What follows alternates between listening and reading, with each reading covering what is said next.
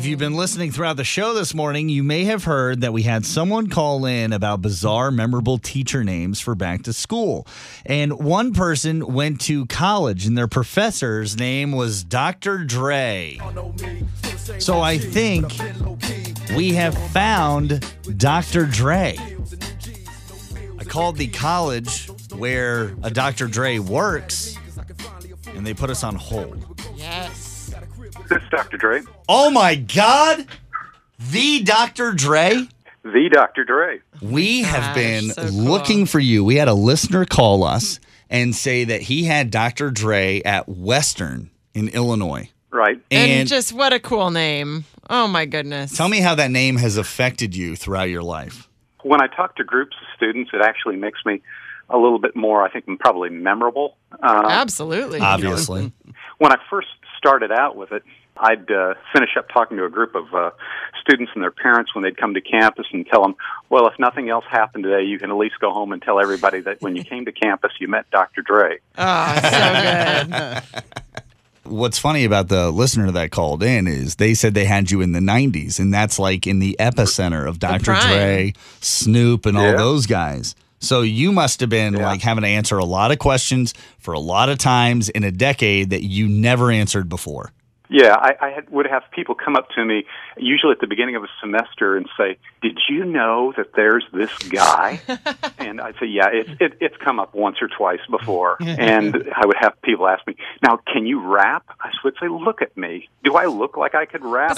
I'm so white, I'm clear. Okay, I'm so white, I'm clear as well, but I think it would be awesome if you busted out some Dr. Dre lyrics. That would make it really memorable. You could just up your game a little. No, I don't think. I've actually never listened to one of his songs all the way through. I tried once in my office. And it didn't work. And didn't work because about the second line into it, I was playing Straight Outta Compton, and I had my door open, and I had a whole bunch of other faculty sticking their head in and trying to figure what was wrong with it. Now I have to tell you, one of the faculty members, what school are you at now? I'm at Illinois College. One of the faculty members is listening and just sent me an email because he claims that he can't rap.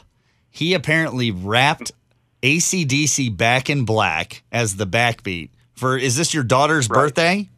It is, yeah. I started it about 4 or 5 years ago, and on their birthday, rather than just calling them up and wishing them happy birthday, I just started doing this. And so he raps a video to him.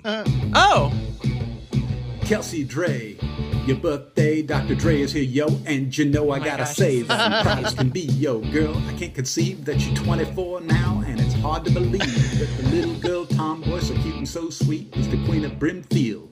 She can't be beat. School full of nice kids, they're doing all right, except for that dumb Twitter fight. Dude, you have bars. I don't know if you know what that That's means. actually but really you're good. spitting fire. Thanks.